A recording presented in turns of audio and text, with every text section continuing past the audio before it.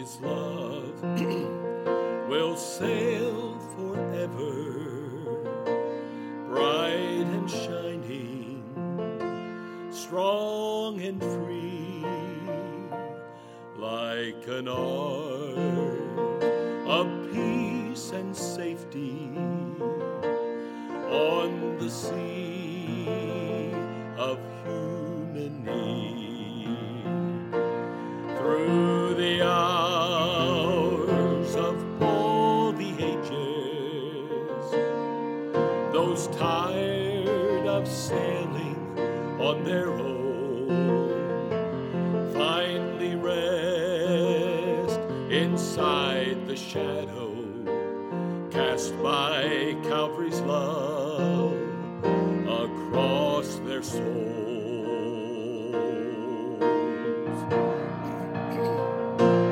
Calvary's love,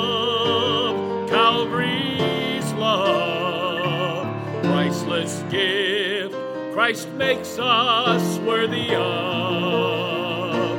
The deepest sin can't rise above Calvary's love.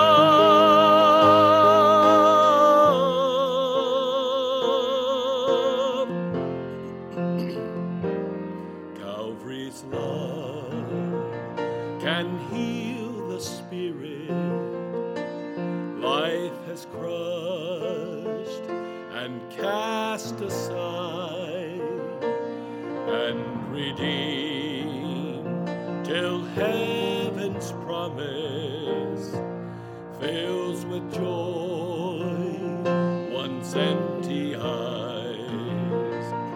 So desire to tell the story of a love that loved enough to die, burns away all other passions, fed by Calvary's love, becomes a fire.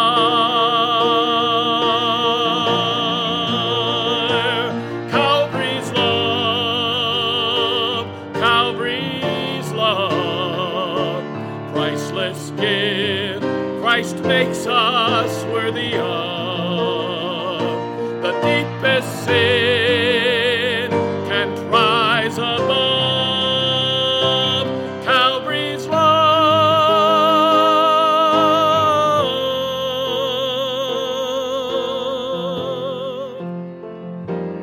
Calvary's love has never faltered. All its wonder still remains. So still take eternal passage, sins atoned and heaven gained. Sins atoned and heaven gained. Sins atoned and heaven gained.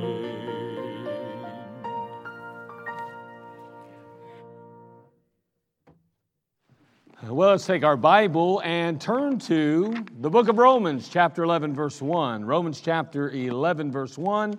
And again, we've been dealing with the Jew as of late, and we have been talking about their past. And so we're going to continue and finish up that portion of the, lesson on the Jews. But anyway, Romans chapter 11, and then we'll continue on. But we're going to finalize the Jews' past here, and we've been addressing a number of issues along the way, of which we'll touch on very, very briefly and then we can get into the new material. And so we see here in chapter 11, Romans 11, in verse 1, the Bible says, I say then, hath God cast away his people? God forbid. For I also am an Israelite of the seed of Abraham and of the tribe of Benjamin. It says, I say then, hath God cast away his people? God forbid. Well, I'll tell you what we've been learning along the way as we've been dealing with the Jews is that God's not done with them yet. And we're going to see as we continue in our study, as we deal with their present and then their future, how much and how more true that is than ever.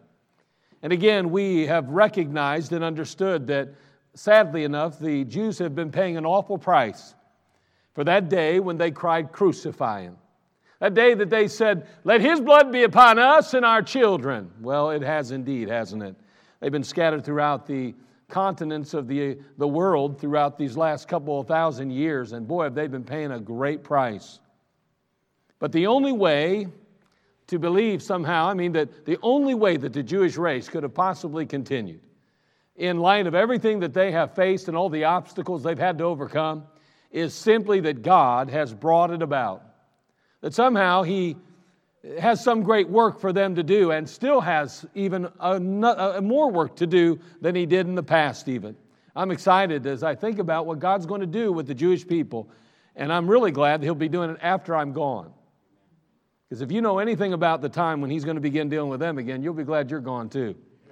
That's during the tribulation period, and we'll look a little bit more at that along the way. But we talked about what has the Jew brought to the world. Well, they brought monotheism. They brought the oracles of God. They provided us a Savior, the Messiah. And we said, okay, well, let's talk a little bit about their past. And so we addressed the call of Abraham, and we looked into him for just a little bit. We talked about the fact that they went into bondage, and there for 430 years they found themselves enslaved in Egypt, and God supernaturally delivered them. We talked about the times of the judges, how that for 450 years God sent them saviors. Interesting terminology, isn't it? Yet we saw that there was somewhat of a cycle that took place over and over and over again when you deal with the judges and the people of Israel. You see the blessing. You note the rebellion. Then there came the punishment. Then came repentance. And once again, after God had begun to bless and establish them, they declined again and went through the same exact process over and over and over again. As much as we marvel at their seemingly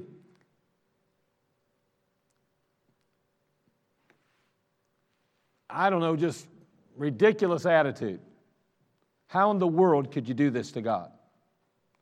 And then do it over and over and over again.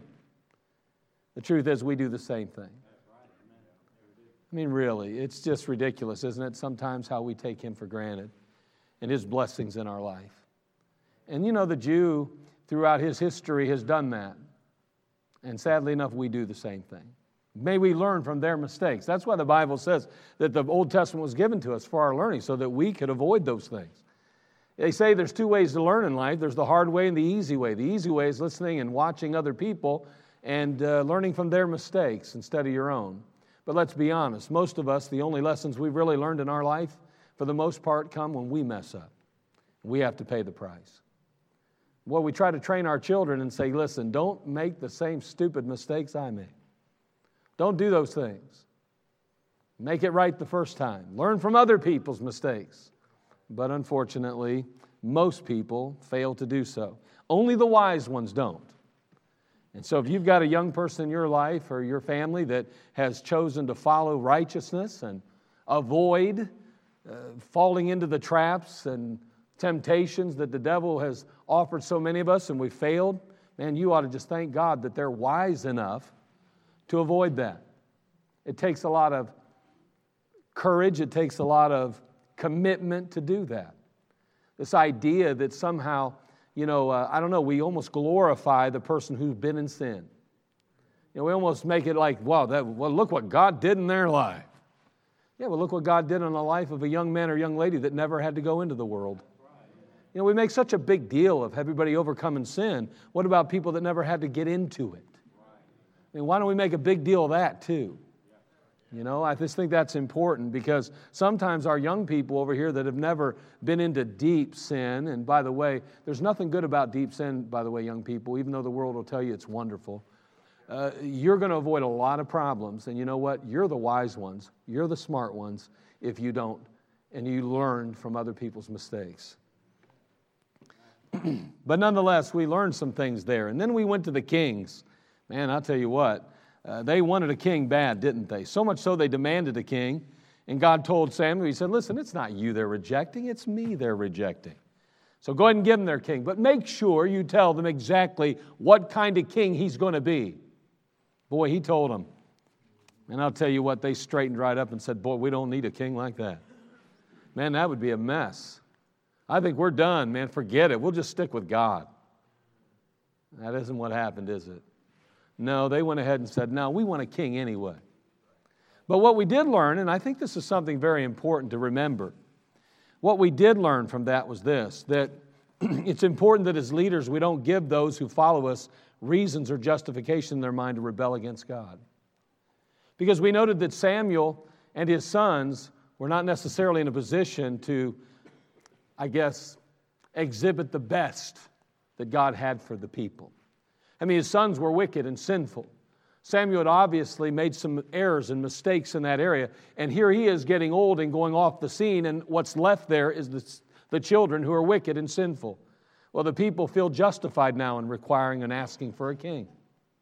And I think it's important that we as leaders recognize the fact, too, that we can cause people to feel justified in their sin, too, if we do not paint the right picture and follow through with the right means and accomplish what God intends.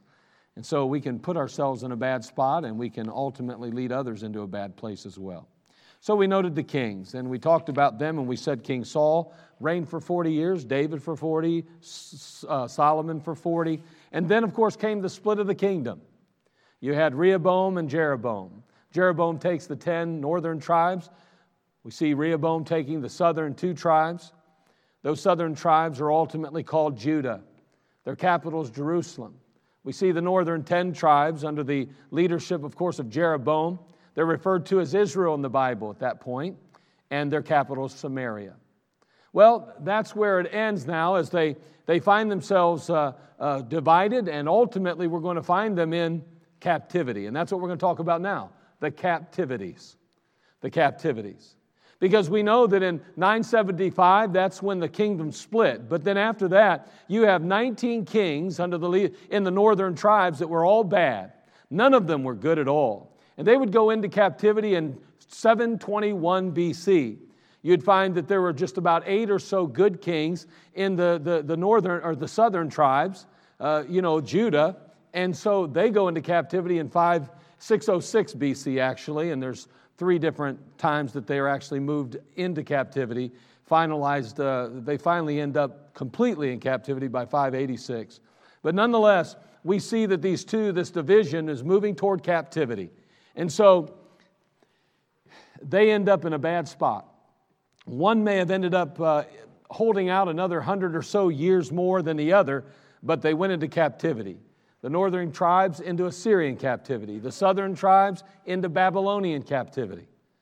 Now, why did these northern and southern tribes ultimately end up in captivity? That's a good question. And it's not a complicated answer. You probably already know the answer. But instead of us just saying what the answer is, let's find out what it says in the Bible.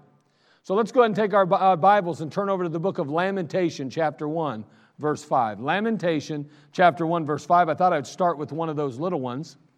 Give you a good chance to get a sweat going as you hear pages turning and you think that everybody else has found it except you. You're not the only one. There's others that are going to be searching. And some will stop turning just to make us believe they found it. You know how that goes, right? You don't know. Okay, good for you. I do, however. I've been there a few times. Trust me. All right, while you're turning to pages and while we're getting there, let's go ahead and have a quick word of prayer. Father, bless us. We need you tonight. Lord, we're excited about just the Word of God. Now, Lord, teach us something from it. And, Lord, use it in our lives. We want to be better for you. We want to honor you. Now, Father, I pray you'd fill me with your Spirit. And, Lord, may you just guide my tongue. I do feel a little bit out of sorts tonight. I don't know why. But, Lord, I'm just asking you now, Lord, to bring a calm to me, a clarity of mind, an ability, Father, to just take the Scriptures and really handle them in a proper and a very meaningful way. Lord, may you use me, and Father, may you speak to others. Tonight, we want to leave here better for having been here. Now, Lord, do a miracle in our hearts, our lives. we'll thank you in Christ's name. Amen. Lamentation chapter 1, verse 5. It says, her adversaries are the chief, her enemies prosper. For the Lord hath afflicted her for the multitude of her transgressions. Her children are gone into captivity before the enemy. So when we take this passage right off the bat, Jeremiah writing the Lamentations. Man, Jeremiah was called the weeping prophet. He was one of those prophets that his heart broke as he looked over Israel and as he looked over Judah and as he looked over the people of God, he could not help himself. Man, he just wept and he thought, oh my, we've gone the wrong direction. Oh my, look what God has brought forth. The enemies have overcame us and here we are in a mess. Man, as he looked over the destruction, as he recognized the punishment of God, he just broke down and cried.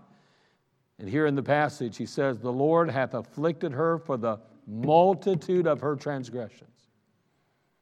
We know what transgressions are, right? We could just simply say for her sins. Notice Ezekiel chapter 39.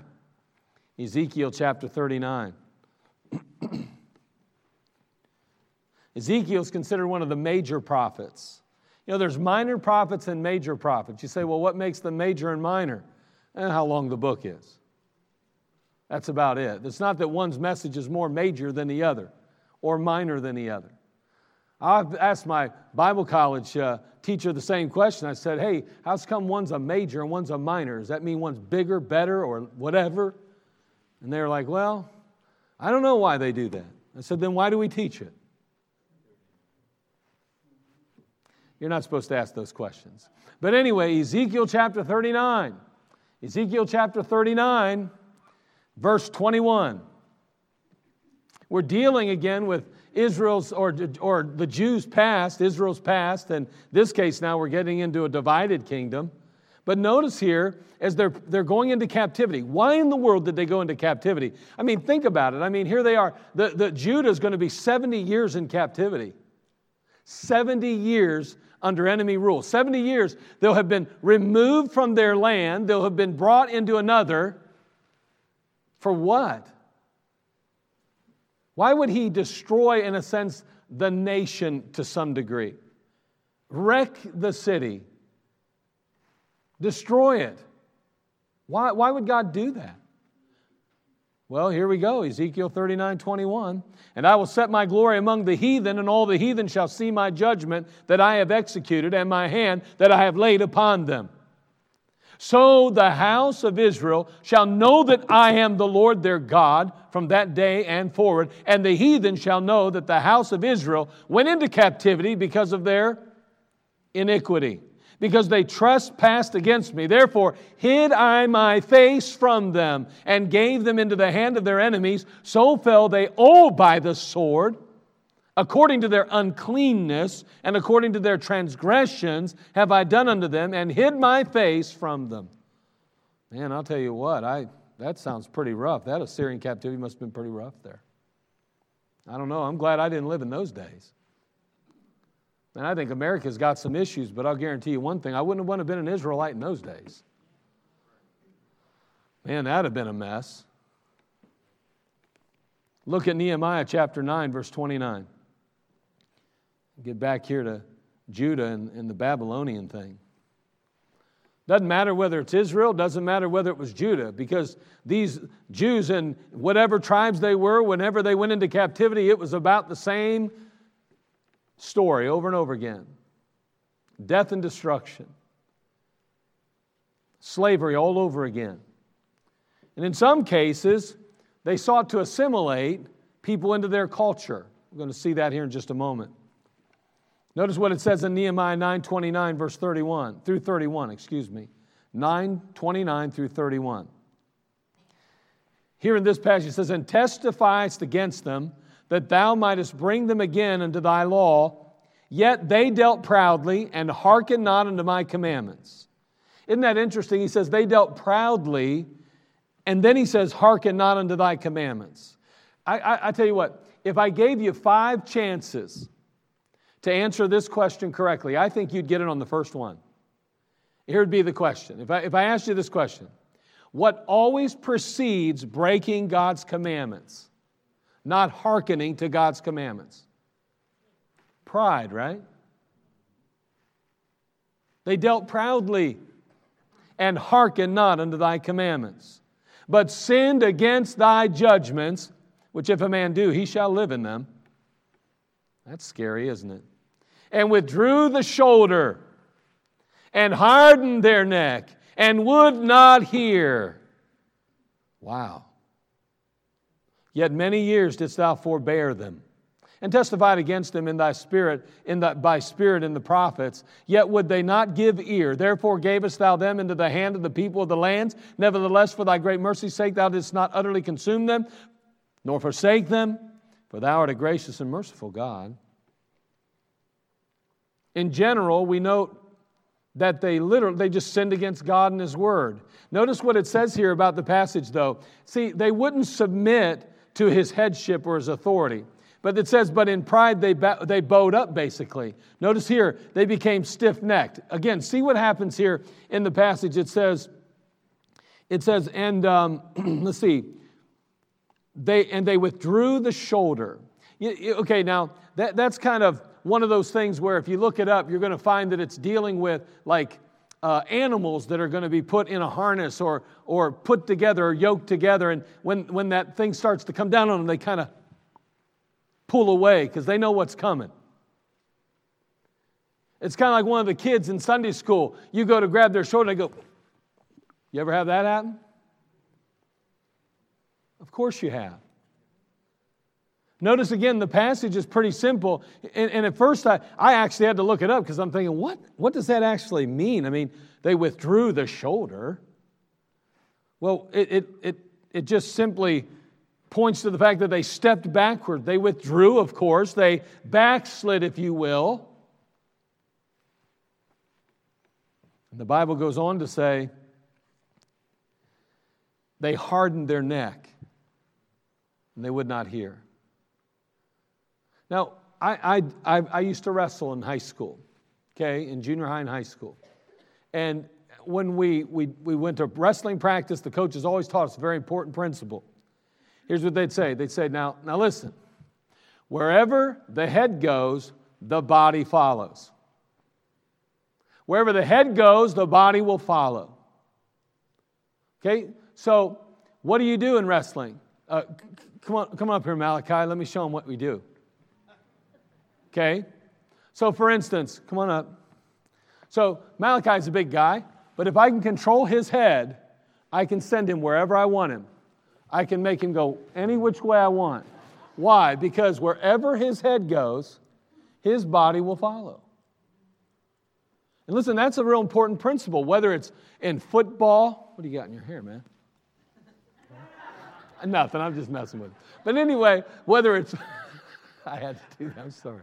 Whether it's football or whatever it might be, wherever that young man's head goes. That's why in wrestling you do a cross, cross. I won't do it, but you come across his face, right here across the bridge of his nose, and it turns his head back, and guess what it does? It throws his head back, and it brings his body back. It opens him up. Wherever the head goes, that's where the body goes. Thank you. You did a great job. You need a comb, let me know later. I got one. I just wish I had that much hair. If I had that hair, I'd look good. They hardened their neck. They hardened their neck. They wouldn't hear. What are they saying? You're not going to turn me any direction. You're not going to lead me anywhere. You're not going to guide me no matter what. You go ahead and try, God. That's what they did. And that's why they went into captivity. Because they transgressed God's law, because they sinned against the God of the universe, because they chose to rebel and reject His authority in their life. They became stiff-necked and they pulled back. They withdrew the shoulder. You ever find yourself withdrawing the shoulder? You ever find yourself becoming stiff-necked? I'm not going nowhere and I'm not doing it. Nope, I won't. You know what we're good at? We're good at not doing it so much to God. We just do it to God-ordained authority. I don't care what my husband says. That's stupid. I won't do what he says. I'm going to stiffen up my neck. I'm going to withdraw the shoulder. Teenagers say, oh, I love the Lord. He's the greatest. But Mom, Dad, you ain't telling me nothing. You think I'm stupid? I'm a teenager now. I'm not some little kid to be told what to do all the time. I'm not stupid. We'll stiffen up our necks and we withdraw the shoulder. The fella, he's like, well, I'm glad I'm the man. Yeah, and he goes to work, and you know what he does? He looks his boss in the eye and says, I don't care what you need. You told me to do this, but I'll do it my way because I know better. You may hold the position, but I'm really the one that runs the show around here. Oh, really? And let me tell you something. When we do that to God-ordained authority in our lives, we're doing that to Him. That's a problem. So anyway, that's just a thought. And I think it's important that we understand that. They sinned in committing adultery even. They offered their children on the altar of false gods. They corrupted themselves by participating in ungodly acts of immorality. They failed to keep the Sabbath as was required according to the law of God. All of these things. And you know what we learn from all of that? It's real simple, isn't it? Sin always leads to captivity. We can't figure it out, though. We keep binding ourselves over and over again. We keep thinking, I'm free to do as I please. I've got this freedom. But in reality, in the freedom, we're binding ourselves most often. Because we're being rebellious or disobedient. Because sin always leads to captivity. Proverbs 5:22 says, His own iniquity shall take the wicked himself, and he shall be holden with the cords of his sin. That's serious business.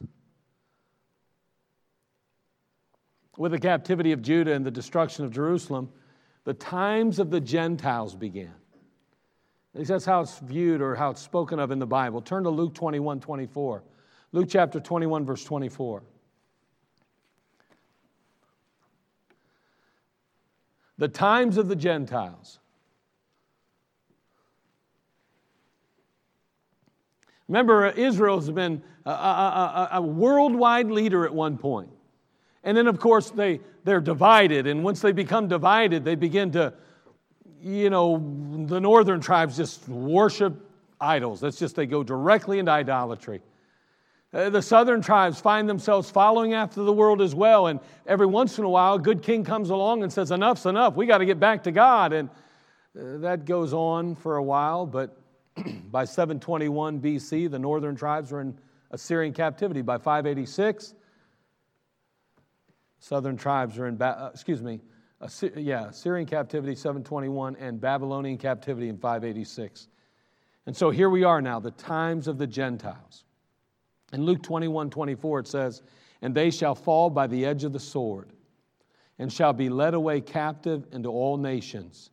And Jerusalem shall be trodden down of the Gentiles until the times of the Gentiles be fulfilled. When Nebuchadnezzar comes into Jerusalem and sends his troops, they end up destroying the temple and wrecking Jerusalem. Just destroy it, demolish it. The times of the Gentiles has begun. And the times of the Gentiles basically just signifies a time when the Gentiles are going to rule and be in charge. And that's going to be the case until Christ returns, by the way. Till He actually returns and assumes His rightful place on the throne of David. And of course, that'll be after the tribulation period. And that's really when the times of the Gentiles will be fulfilled. That's when it'll finally come to a conclusion. Israel will once again be elevated and exalted among the nations. But the times of the Gentiles, we live in them even today. Now in Daniel, we get an interesting glimpse of the enemy's strategy in this captivity, how they went about accomplishing the captivity. Look, if you would, in Daniel chapter 1, verse 3 through 4. And again, often we look at this through the eyes of Daniel and talk about what a great young man he was, and he was indeed a great young man.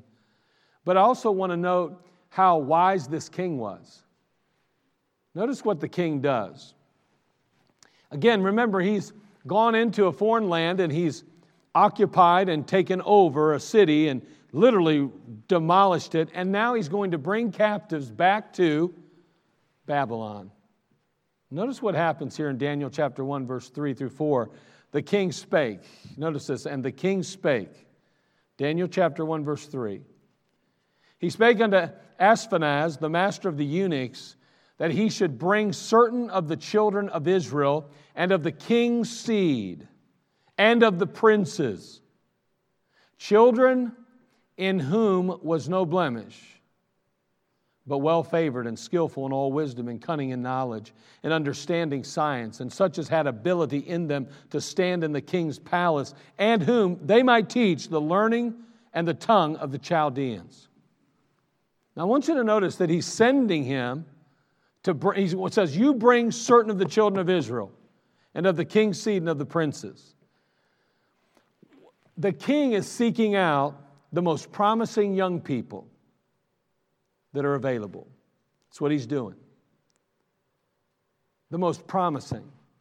Again, they've gone in and they've demolished and wrecked and ruined families. They've killed moms and dads and others. And here they are now. Get those most promising young people and bring them to us. The ones that have no blemish in them. I want the best looking young people you can find.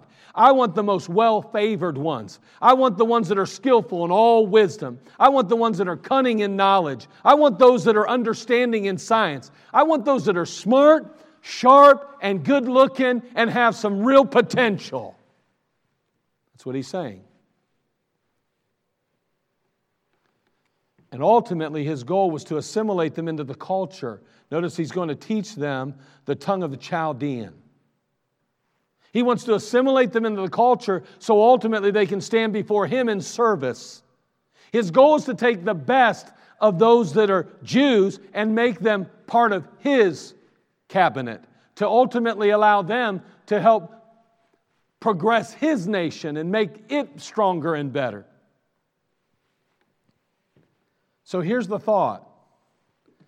The enemy, or Satan, is always seeking out the best young people. He's always doing that. Hey, if you're a loser, he probably don't need you. He's already got you. But the devil's always going to look for the best. Now, these guys on the front, we ain't got no good-looking ones. But outside of that, you might be smart, okay? Very few young people that look like me when you were growing up. Amazing. Had it all. Just read the list. But the truth is, the devil's looking for you guys right there. That's right. He's looking for the best that God has. He's looking for the best. You got to keep that in mind. You say, man, I don't know why the devil's tempting me all the time. I'll tell you why. Because he wants you. Because you're the best. And the devil's going to come looking for you. And he's going to throw things in your face. I mean, honestly, he promised you the best provisions, as we see here in Daniel. He's going to promise you the finest foods, the grandest lifestyle, the best positions, and prosperity. Those are things he's going to offer you potentially. And you know what? Every single young person and adult in earshot tonight has to decide whether or not they're going to follow Christ or succumb to the temptations or the temporal pleasures of this world and its master, Satan. Because he's going to offer some good things. Isn't it amazing as you look around you in the world and how many people profess Christianity, but how many people hold on to the world? So where do you go to church? I don't. Oh yeah, I go to church. Well, what do you do? You know, what do you do for the Lord? Well, I go to church. I know, but what do you do for the Lord? I go to church. Really? Seriously? I'm sorry, but that don't sound like you're really sacrificing a whole lot for the Lord here. Doesn't sound like you're giving Him a whole lot there. I know Muslims that go to church and bow their knee 5 times a day. I'm wondering, wait a second, how come somebody that worships a false idol is more committed to their God than we are? Makes no sense. The God of this world is after you. There's no wonder He's casting some crumbs at your feet. Trying to make you think somehow that a few dollars are more important than spirituality in your life. And boy, I tell you what, He tempts pastors, and He tempts people, and He tempts everybody that names the name of Christ that has any kind of potential at all for Him, for the Lord. He's going to do that. I think of Moses over in Hebrews chapter 11. Look at Hebrews chapter 11. Moses is a perfect example of what the believer ought to be and the position or the attitude and the outlook we ought to have. It's amazing, really. You say, yeah, but Moses, man, he was lucky. He was like 40 years old before he finally got right with God. You know, he had a good time. Whatever. You don't know nothing. You think you do, but you don't necessarily know anything he went through. Was you there? I wasn't. I don't know. Oh, I've read books and I know. Yeah, I know. Let me ask you something. Have you ever found it harder to give up something that you've learned to love or something you never had? Which is easier? I find it a lot easier to give up things I never had. Oh, it's easy to give something. Well, I never had it anyway. No big deal, right? But you got it. Hey, let me ask you something. How hard is it for you to give up your health now after you've had it? You say, well, what are you talking about? I'm talking about Moses now, who had everything at his disposal. Yeah, maybe he did have opportunity to sin. I don't know. We know it talks about the pleasure of sin for a season, but I'm going to tell you this much. It's a lot harder to give it up once you've had it than it is never having it. And yet he did. Notice what the Bible says about old Moses here in Hebrews chapter 11. What an amazing passage. He says, I'll find it here in a second. I'm trying to get there. See, you know how I need those cheaters. Remember I told you about those cheaters? I'm telling you, I'm getting really mixed up here. Here we go, chapter 11. Verse 24. By faith Moses, when he was come to years. Now, I don't know how old that is. But that don't sound like 40. By faith Moses, when he was come to years, refused to be called the son of Pharaoh's daughter, choosing rather to suffer affliction with the people of God than to enjoy the pleasures of sin for a season. You know, and I don't know how this all went down, but based on what it says here, it says, when he was come to years, he refused to be called the son of Pharaoh's daughter, choosing rather to suffer affliction with the people of God. Is it possible that Moses spent 15 years or more of his life warring with his Jewish heritage, unwilling to take the name of Pharaoh, and he literally found himself punished over and over and over again for it? I'm just wondering. I'm sure his mother begged him over and over again, please don't do this. Please don't do this. It could go so easy for you. You could be the king even. You could be Pharaoh. I don't know. I'm just wondering. I wasn't there. But I know this much. Either way, he chose rather to suffer affliction with the people of God than to enjoy the pleasures of sin for a season. I wonder how long a season lasts. Isn't it funny how people think they're getting over on sin? Oh, I've got friends. They've been drinking for years and they're still doing fine. Well, what's a season? It's going to come to an end sooner or later. Well, I mean, they've been involved in immorality. Man, I mean to tell you, they're really tearing it up. It's crazy. They're doing just fine. I'm the one over here suffering. Oh, okay. Yeah, well, just kind of curious, how long's a season? And then what's the price?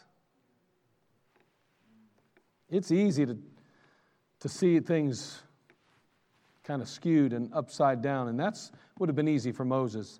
But the Bible says here, he refused to be called the son of Pharaoh's daughter, choosing rather to suffer affliction with the people of God than to enjoy the pleasures of sin for a season. Watch this. Esteeming the reproach of Christ greater riches than the treasures in Egypt. For he had respect unto the recompense of the reward. What it's basically saying is he understood there would be nothing he would ever give up that he would not receive over and over and over again for. That there's no way he could ever give more to God than he would get back in return. The reward would always exceed the sacrifice. That's what it's talking about.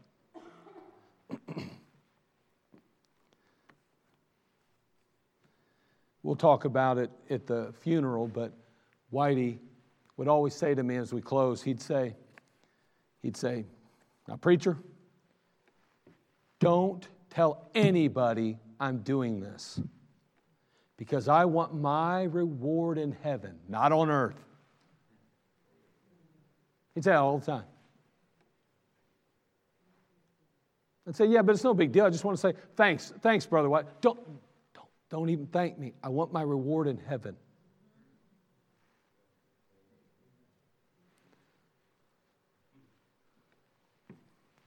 Well, he's getting it. Let me ask you something. Right now, the world looks pretty good while you're in it. But if we truly believe what we say we do,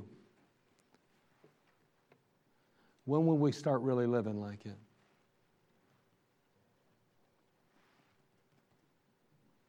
When will we really buy in all the way?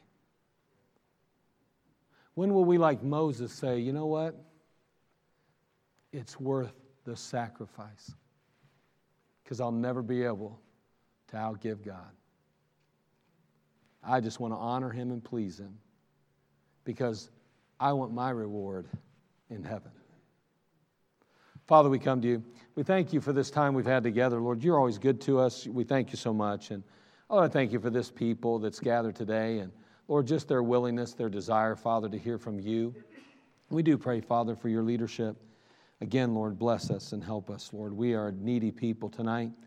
We're excited about just what you have done in our lives and what you will do. Lord, please do a miracle. We need you.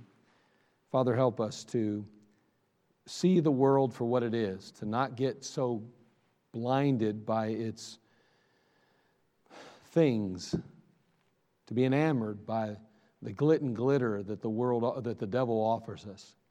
May we, Father, stay faithful to you in the midst of it all.